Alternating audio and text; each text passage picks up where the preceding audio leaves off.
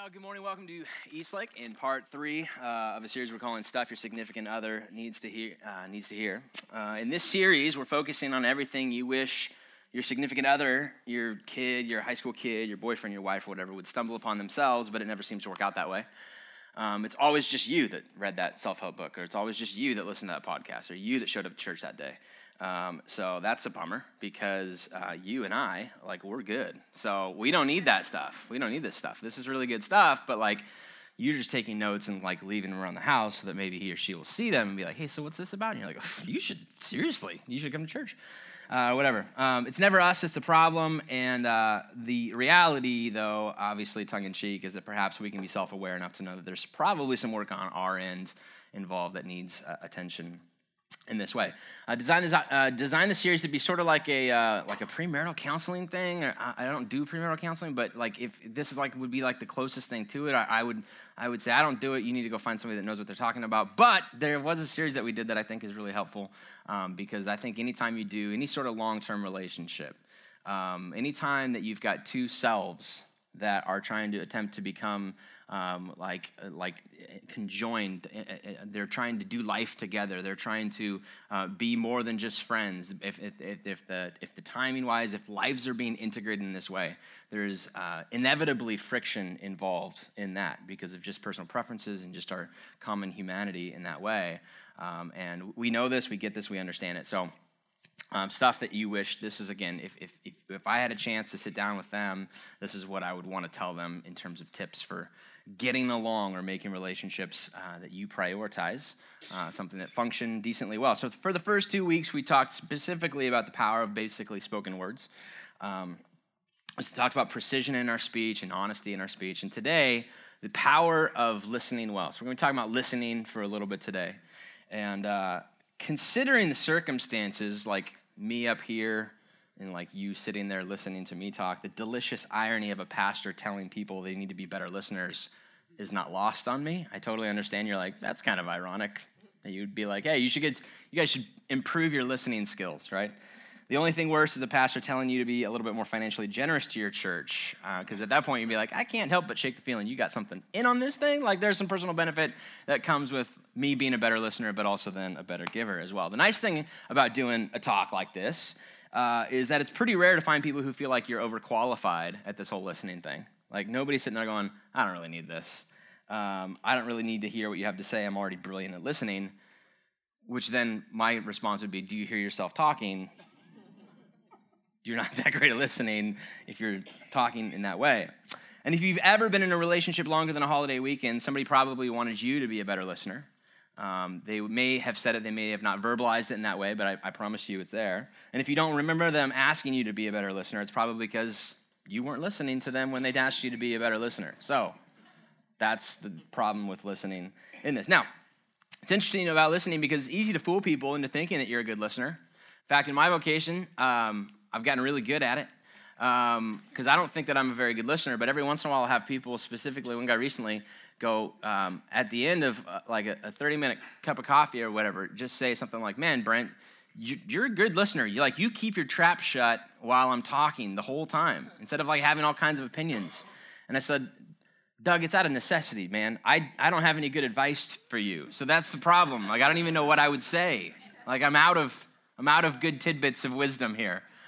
Your problems go far beyond my mild, small area of expertise. So that's not out of wisdom, that's out of necessity. It comes as no surprise that those who know us best probably have a better grasp on our true ability to listen. So when I say silent during the listening process with my wife, Kylie, she comes to the opposite conclusion of Doug. What's wrong with you? Are you even listening to me? Say something. And I'm confused because it works with Doug, but it doesn't work with her. Why isn't this working with you? And then her last little thing about it, right? Say something. Say something. I thought I was supposed to be listening. Now you're just being a punk. So that's what happens with that. So I'm overqualified or I'm underqualified to be talking about this depending on who you talk to. So take that for what it's worth as we dive into why I think you should be a better listener. The inspiration for the talk today comes from one of the most controversial books in the New Testament. The controversy was a while ago, so if you're not familiar with it, that's totally kind of understandable. But a couple of hundred years after the death, burial, and resurrection of Jesus, there existed a considerable amount of material regarding Jesus, some of his teaching, some of his life, like a biography type thing, to the point that the early church felt a responsibility to identify which ones should be considered Holy Scripture and which ones fit the category of kind of extant literature. Basically, there was the Bible didn't come floating down and be like, this is God's word, this is what you should do. There existed a lot of different writings about Jesus, and the early church goes, hey, we kind of have like a little bit of authority on the matter. Let's leverage our authority to be able to say which ones should be treated as Holy Scripture and which ones should be just kind of like books that are kind of out there and informational. And so if you grew up in the Catholic Church, your Bible may have looked a little bit different than other people's Bibles. Yours had like this part called the Apocrypha, which is like extra books, like better than normal writings, but like not quite. There's like different levels of Holy Scripture is basically what it lived up to. And so there would be the Gospel of Thomas and the Gospel of James and all these kind of different things. And you'd be like, I've never heard of this before. I think Brent's making books up at this point. So imagine the selection process. So like this early church had this opportunity to be like, there's a lot of stuff out there. We want to make sure that the right things are being taught. So they began what's called the selection or the canonicity project, basically. What books are going to become the canon of Scripture? Which ones make the cut? Which ones make the grade? Imagine the selection process like a fantasy football draft, for those of you who are into that sort of thing. Just try and help make sense of, I just said canonicity and you got lost for a second. So let me say fantasy football and we're back, all right? Romans was drafted in the first round, so Antonio Brown or not Peyton Manning, he's gone, I guess, but Russell Wilson, that kind of thing. So Romans drafted really early. So are the four Gospels. Others it would take a while to get to. The author of Hebrews makes no attempt to identify themselves, so that kind of feels suspect. And if the metaphor makes sense to you, the book of James is like the kicker that you draft in the 12th round. Like, you have to have it to fill the slot, but you're doing it last. The very last book to be incorporated into the official canon. It wouldn't make the official canon basically until St. Augustine gave his stamp of approval in the 4th century, which is very, very late. Concerns abounded with this book. There was unclear authorship. I know it says James, but there's questions on who James actually was. It speaks about, a lot of times, justification by works, which is a fancy way of saying you are only as good as that which you do. I don't care necessarily what you believe. Your belief should influence your ability to do, and if you don't do, then maybe you don't believe, and so do, which counteracts basically everything Paul says, which is justification by faith, which is you are what God says you are. You need to have faith in your identity in Christ, and so it's all internalized, and then James is like, well, you got to do some stuff. So depending on which church you grew up in, that probably resonates one way or the other. If you love Paul, then you probably are not crazy about James, all right? But if you're kind of like an achiever, if you're an Enneagram 3 like me, and everything's like all about like doing stuff, and then I want to be able to step back from projects and be like, I built that, I painted that, I broke that, and then I fixed it, right? And that speaks to my identity. The ability to do something and be like, that says something about me, then you probably enjoy James, like I enjoy James in that way. Martin Luther, the famous Reformation theologian, despised James. In fact, in his preface to the New Testament, here's what he has to say about it. In some, the gospel and the first epistle of St. John, St. Paul's epistles, especially those to the Romans, Galatians, and Ephesians, at St. Peter's first epistle are the books which show Christ to you. They teach you everything you need to know for salvation. In other words, here's my selection of my top 7. Here's my first 2 rounds of the fantasy football draft. Even if you were to never hear any other book or hear any other teaching, they are the first round draft picks. I added that part. That wasn't in his book. He wouldn't have any idea what fantasy football is. In comparison with these, the epistle of James is an epistle full of straw because it contains nothing evangelical. In fact, in his version, he would just write it out. He would never preach from it. He never quotes from it other than saying it shouldn't be quoted from. And here's where he's right. In the book of James, there's no mention of the death or resurrection of Christ. In fact, Christ is only mentioned twice. It's, again, a lot of justification by works, as I mentioned before. It felt a lot more like sermons than original doctrinal teachings. And that's a take that I really like because it makes sense of how it kind of jumps around. It's as if we collected all of the note sheets from the blue bins after service. And we took out all the grocery lists and all the cool drawings that you do and all the hangman games and pieced together a booklet called Stuff Your Significant Other Needs to Hear, and then we published that. Lots of different sermon notes, which is why to open the letter, you've got talks about perseverance through trials, and perseverance leads to kind of the shaping of your character, and that gives you the patience and all the things to be able to get through. And then a few chapters later, you have, it kind of jumps around. Then it jumps to a verse that we'll talk about, and then after that, it goes into the power of the tongue, and your tongue has the ability, it's like this untamable beast that can, whose words, like a word can spark a fire like a forest fire, and something there can be massive damage based on something incredibly small that you say. That's a very preachable thing, all right? In fact, the book of James is very, very preachable. That could be, again, why I like it, right? Because that's the line of work that I'm in, and so it works in that way. So, why then did it eventually make the cut?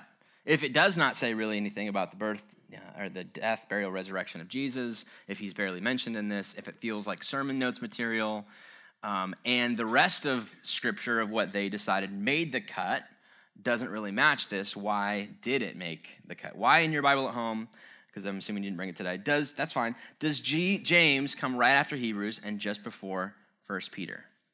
Even though we're not exactly sure who James was, and even though it feels nothing like Paul, I think the reason that it made it in is because there are some brilliant insights on what it means to be human that the early church did not want to lose to antiquity. They didn't want to let this go. There are some insights about the frailty of human life and how we actually live and operate that was so brilliant. They're like, we know it's not doctrinally all the things that like Paul is going to talk about, but we have that. What we could use are some really encouraging, insightful ways to do life. So I'm going to bring one of those to you today. Or hopefully attempt to do so. Set right in between comments on perseverance through trials and the untamable power of the human tongue. Here's the gem that we get that we're focusing on for our text this morning. James chapter 1, verse 19, my dear brothers and sisters, take note of this. Everyone should be quick to listen, slow to speak, and slow to become angry, because human anger does not produce the righteousness that God desires. We know that. We've been angry before, and afterwards we've gone, well, that was dumb. That was a waste of energy. Therefore, get rid of all moral filth and the evil that is so prevalent, and humbly accept the word planted in you, which can save you. From a sermon standpoint, he's basically got a 3-point message, which is always real classic and lovable for pastors. The ideal. Here's the ideal. His ideal situation, here's what you should do. As a Christian attempting to figure out what it means to follow Christ in the way of love, and to wear love in all of the different arenas of your life, James' recommendation here is simple. Number 1, be quick to listen. Number 2, be slow to speak and slow to become angry. He pieces them all together. He doesn't even waste time in between each one. See, when I talk and I do points, I have to say one, and I got to talk about it for 10 minutes so that you get it, you understand it. He's just like, this is so simple. Let me just give you the ideal. You should be quick to listen. You should be slow to speak and slow to become angry. Are there any questions? Let's do communion and go home, right? That's basically James's approach towards this. Unfortunately, he knows that even though this is the ideal, it doesn't really match up to the reality, because the reality looks a little bit more like this when it comes to listening and hanging with others. While you're talking, I'm already planning my rebuttal. As soon as you use the word never or always, I jump all over use of hyperbole. When you say, oh, you never do this. Oh, really? Let me just pull out my calendar and show you that I actually did watch the kids for you while you had a girls' night. Oh, how quickly we forget when you use the word never and always, don't we? We are quick to point those things out. All right. And I'm done listening to your version of the story because you're clearly and I'll just leave that part blank because I'm not sure where you're at in your relationship. I don't know what kind of language, what kind of parental rating you would use in your dialogue with one another, and there are kids here. So the reality does not match up with the, quick to listen, slow to speak, slow to become angry. Even though you can hear what's being said, oftentimes you're not actually listening, because we would say, well, yeah, I'm a good listener, and somebody next to us would elbow us and be like, you need to really hear this. It's freaking in the title. This is stuff you need to hear, because you hear me, but you're not actually listening to me. Instead, you use it as fuel to your anger. Now, I want to make a comment real quick and identify this, because I think there are two different kind of things, and I want to make sure of what I'm not saying. So let me address what I'm not saying so then I can address what I am saying. There is a difference between innocent failure to listen and active and intentional failure to listen. There's a difference between innocent, I genuinely, babe, I'm so sorry, I didn't hear you. Or I heard something, but what you're saying and what I'm hearing are different things, and I should have clarified and I didn't. And I'm not like actively against you, I'm actually for us, but it was just an innocent mistake, right? That's not what I'm talking about. I'm not talking about, so like be a little bit more focused, like put the phone down, turn off the TV, at least put it on mute, whatever. There's a different level of this. We've all genuinely missed something, and that can be frustrating. It really can. And it can be because of a phone thing. It can be because I'm on Facebook too much, or I'm on this or whatever.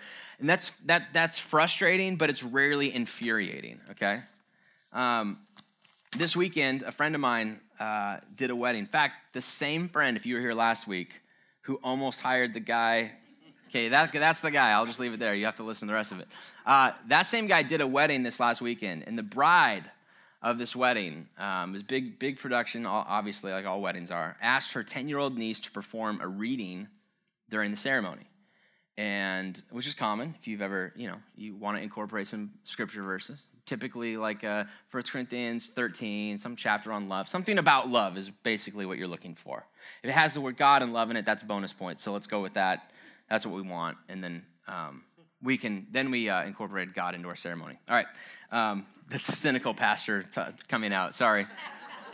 They chose the passage 1 John chapter 4 verse 16 through 18. I have it on the screens for you. So we have come to know and to believe the love that God has for us. God is love. Oh, bonus points. And whoever abides in love abides in God, and God abides in him. By this is love perfected with us, so that we may have confidence for the day of judgment, because as he is, so also are we in this world. There is no fear in love, but perfect love casts out fear. Right? Maybe not the verse that you would pick for your ceremony, but like a good verse. Great. It has the words God and love in it one more time. So that's really great. Except, and it would have gone great, except what the 10-year-old niece heard and subsequently read was not 1 John 4, 16 through 18, but John 4, verse 16 through 18, which says this: Jesus said to her, "Go call your husband and come here."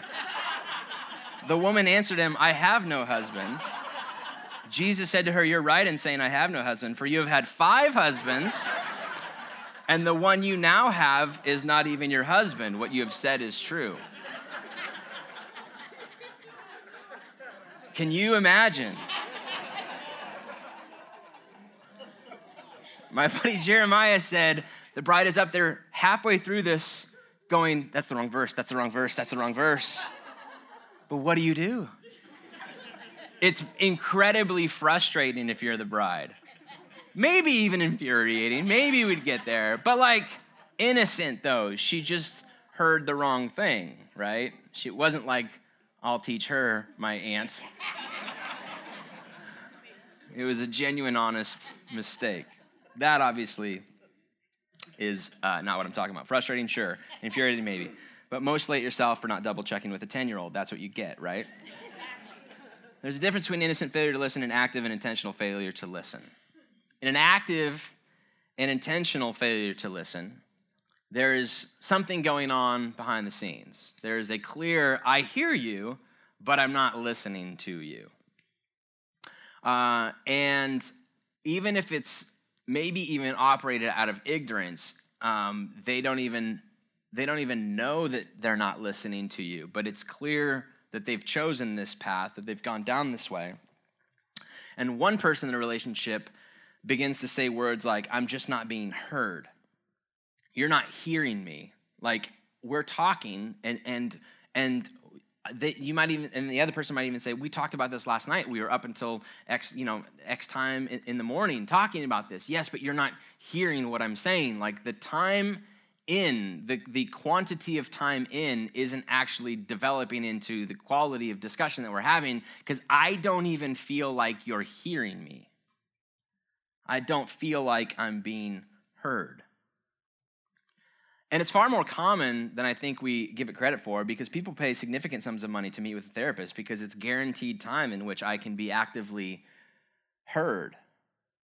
For some people, that is the very first time, and it's a refreshing experience. You're sitting there and somebody's listening to you, and if they're good, they're just letting you kind of continue to talk through your own stuff.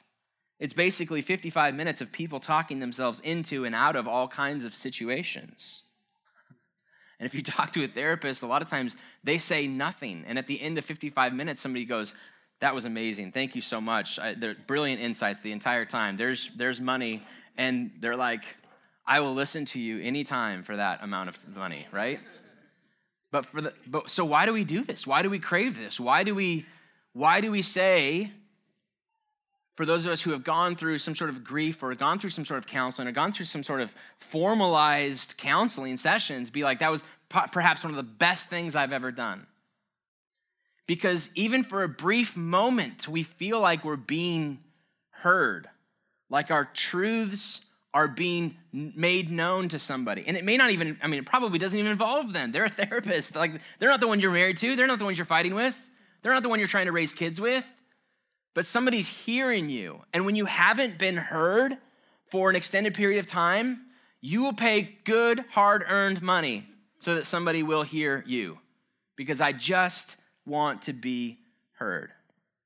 Freud was the father of psychotherapy. He had a method called free association. And he would lay people on a couch, and he would stand behind them so that they couldn't see his reactions. He did not want to give them any sort of reactions to their speech. He would tell them, in free association, I want you to say whatever comes to your mind. And oftentimes he would not say a word during the entire thing. It would just be them kind of going on for 55 minutes in this way. He wanted to avoid any sort of reactive messages. Whatever they said, it was just them talking things out. Jordan Peterson, a guy who wrote a book called 12 Rules for Life, a therapist as well, has this to say about good therapy. A good therapist will tell you the truth about what he thinks. That is not the same thing as telling you what he thinks is the truth. Then at least you have the honest opinion of at least one person, and that's not easy to get. That's not nothing. That's key to the psychotherapeutic process. Two people tell each other the truth and both listen. Listen, two people telling each other the truth and both listen. I want that for your relationship. I want that for my relationship.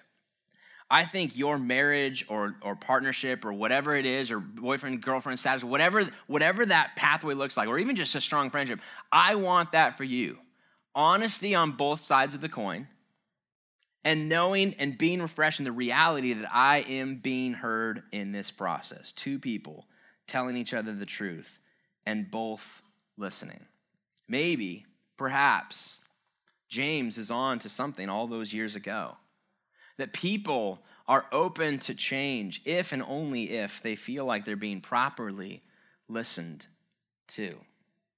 And yet our relationships oftentimes, again, don't match up to that. I feel like I have my truth and you have your truth, and I fail to listen to yours and you fail to listen to mine, and I do it out of spite for you or whatever. So, if I could offer, if that's the goal, if I could offer one little piece, and it's not a lot, and there's probably other books out there that would help and resources, and I'll try and send some your way, but just a quick thought. If what I'm talking about resonates in any way, and if you're sitting there going, I'm evaluating my own personal relationship, could use some work in this area, then can I give you kind of one big thing, why not experiment with this for the next week or two? Why not, when it comes to listening to the other person, try this on for size for a little bit and see what happens?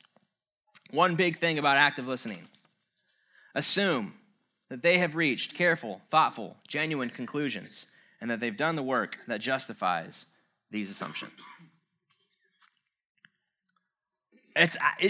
it feels simple. It doesn't feel like, again, I paid too much to come here today. This is not good. I'm not getting my money's worth. It's free. You can leave whenever you want. But this is significant.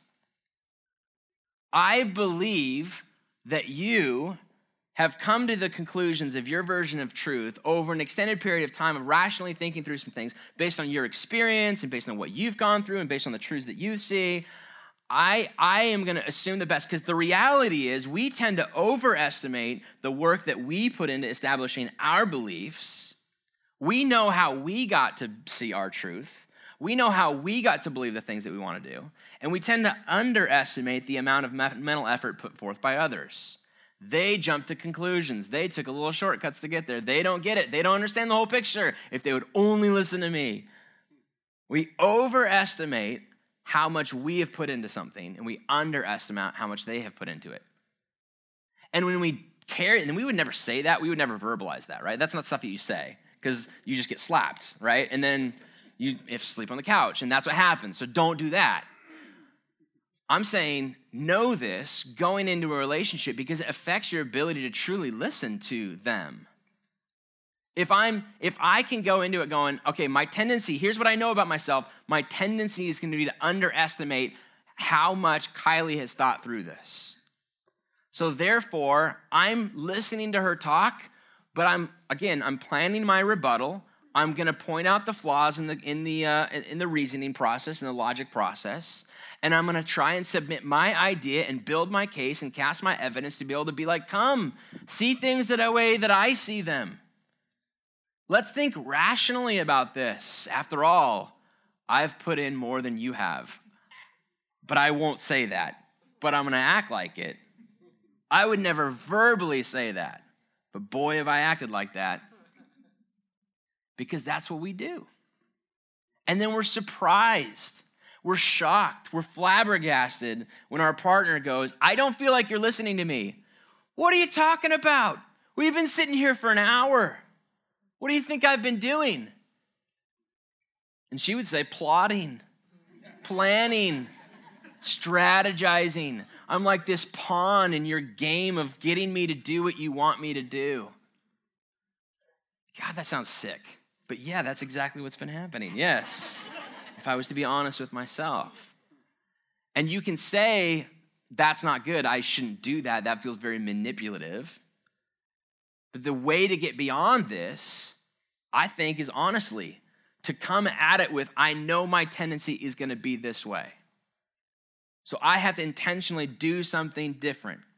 I have to go into it, understand, and we all hold beliefs that shape our behavior. These beliefs have been shaped by our experience and our ability to reason. These things currently make sense to us. This currently makes sense to me. Now, I understand what you're going to say is currently makes sense to you. So there, and these two things conflict, right? These two things both cannot possibly be true because we're dealing with stuff that if it's this, then it's not this. And if it's this, then it's not this.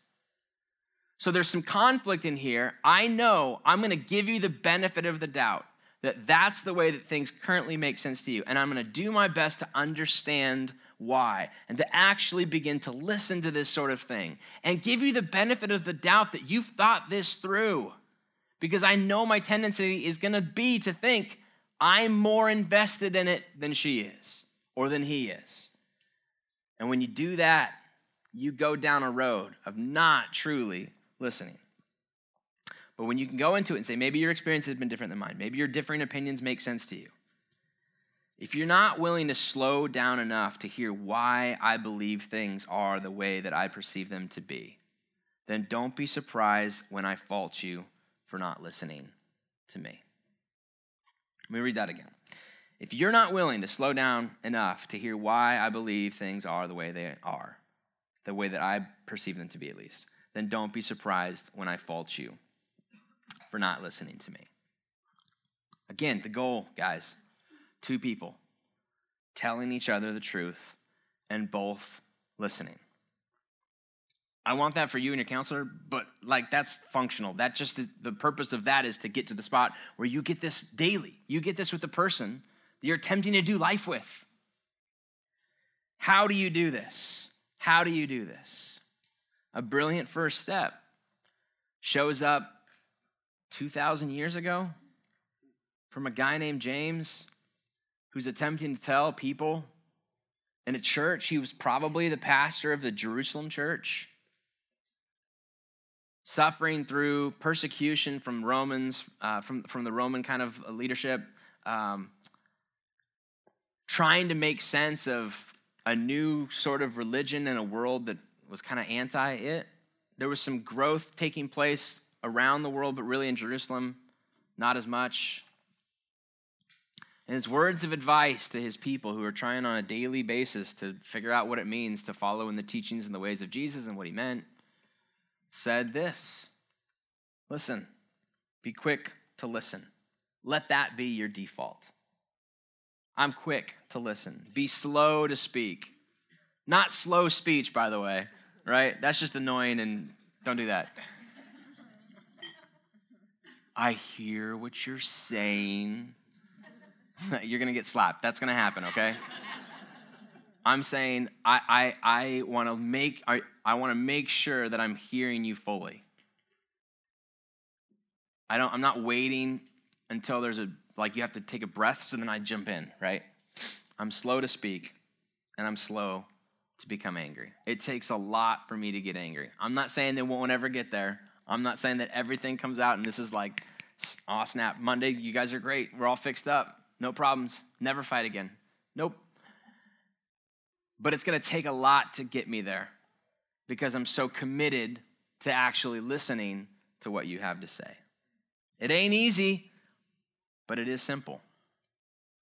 It ain't easy, but it is simple. Now,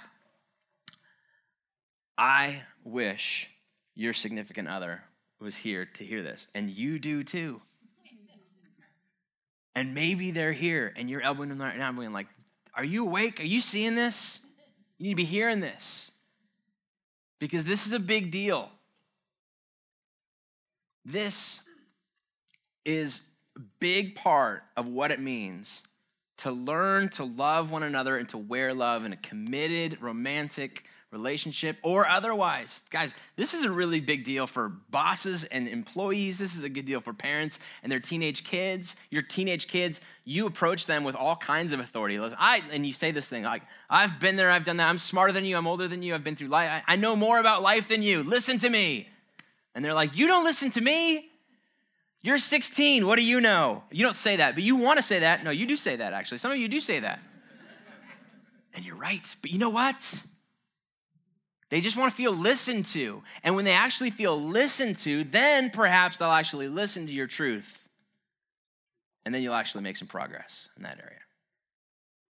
Isn't that good? That's freaking good, man. I love this. I know it's not like, okay, we need to be remorseful for who we are and our fallen identity and, through Christ, justification through faith. I know we've got tons of Paul stuff there, but listen, from James, the message that jumps out over the years, because this is a common humanity problem. This was a problem 2,000 years ago. It's a problem today. No matter what our technological advances are going to be, there's still going to be interpersonal conflict between relationships forever, okay? I'm on board with that. If that's not true, whatever. That might, but I'm banking on the fact that it is, because I just know that this is our common humanity. This is the rut that we find ourselves in. And God in his grace allows a guy like James to say this, and the church says, let's make sure that Eastlake Tri-Cities in 2019 hears this message and understands.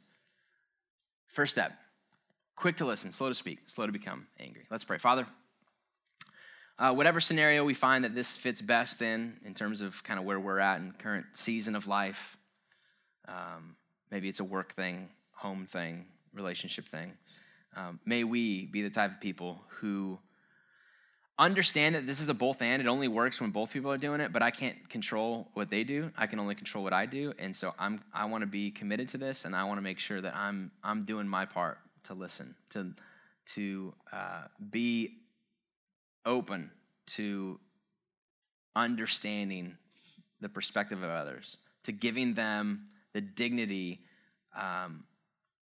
to believe that they have thought through this as much as I have thought through this. So give me the wisdom. Give us all the wisdom to know what to do with what we've heard, the courage to act on it. In your name, amen.